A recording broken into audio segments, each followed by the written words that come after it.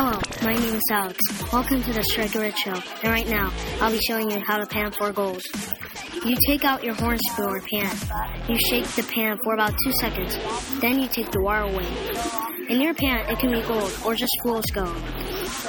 Real gold is only real gold, and fool's gold is just broken gold. If it's real gold, you strike it rich. And if it's fool's gold, you don't strike it rich. This all happened by the great horn spoon.